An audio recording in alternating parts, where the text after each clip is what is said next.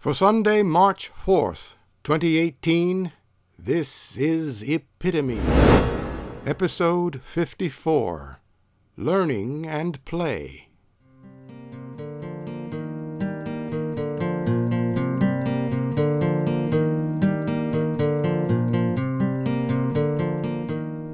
But I was so much older then. I'm younger than that now.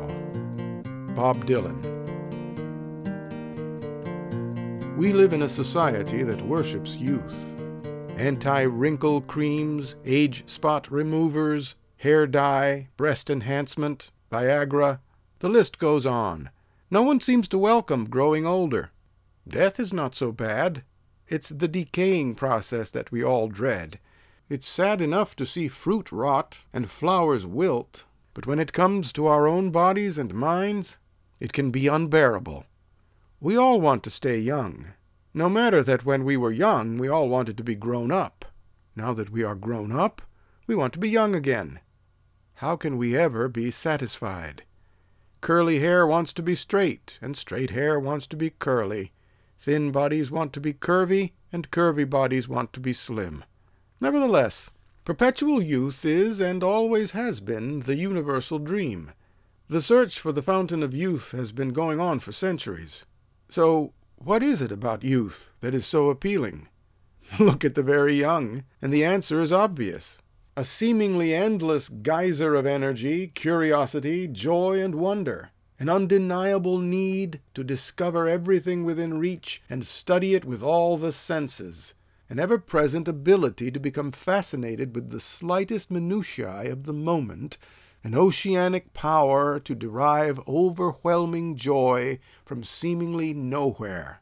The beauty of youth seems to center in the absolute naivete of the state, the virgin pure tabula rasa, or clean slate of the mind. There stretches before the young soul a virtually endless stream of possibilities for experiencing life. The older soul has been carved upon by the stylus of experience, and for good or ill, this experience has formed an indelible personality. Even though from time to time we may wish to wipe the slate clean of all our mistakes and start afresh, we cannot help but admit that we have learned some valuable lessons from our experience. We certainly would love to have unlimited potential for joyous experience, yet cannot but admit that we grew in wisdom from our pain and suffering.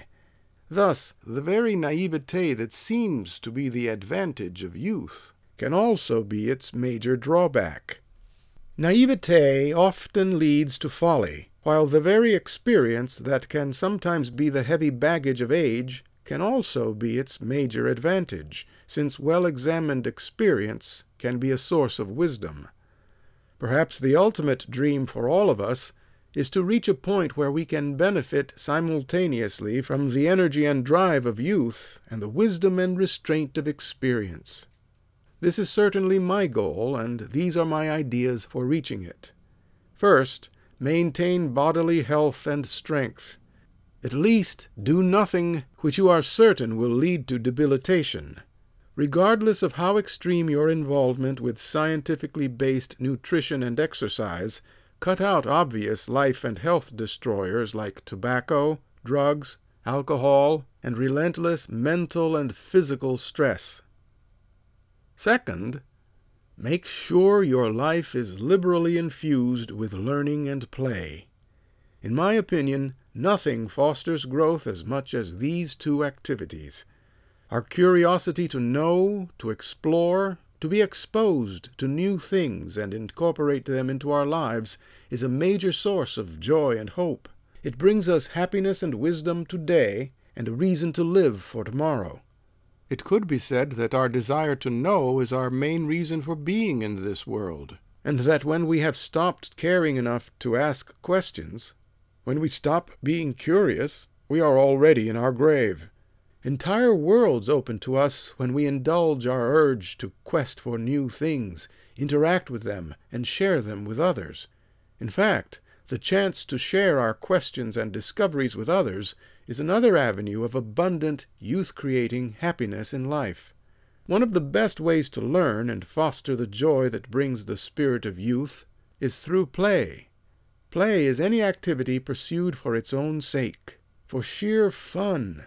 It is non-threatening and exploratory in nature. Animals, pet dogs and cats especially, play at a moment's notice as much as possible with no prodding. Play helps us to escape the imprisoning delusion that life is serious. Both life itself and play are beyond because. They are their own reasons for being. They are self-so. Whatever way you choose to play is up to you.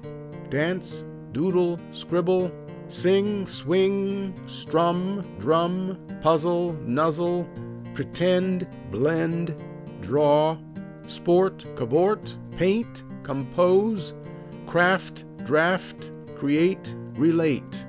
Just do it as much as possible, and before you know it, you will find yourself growing young.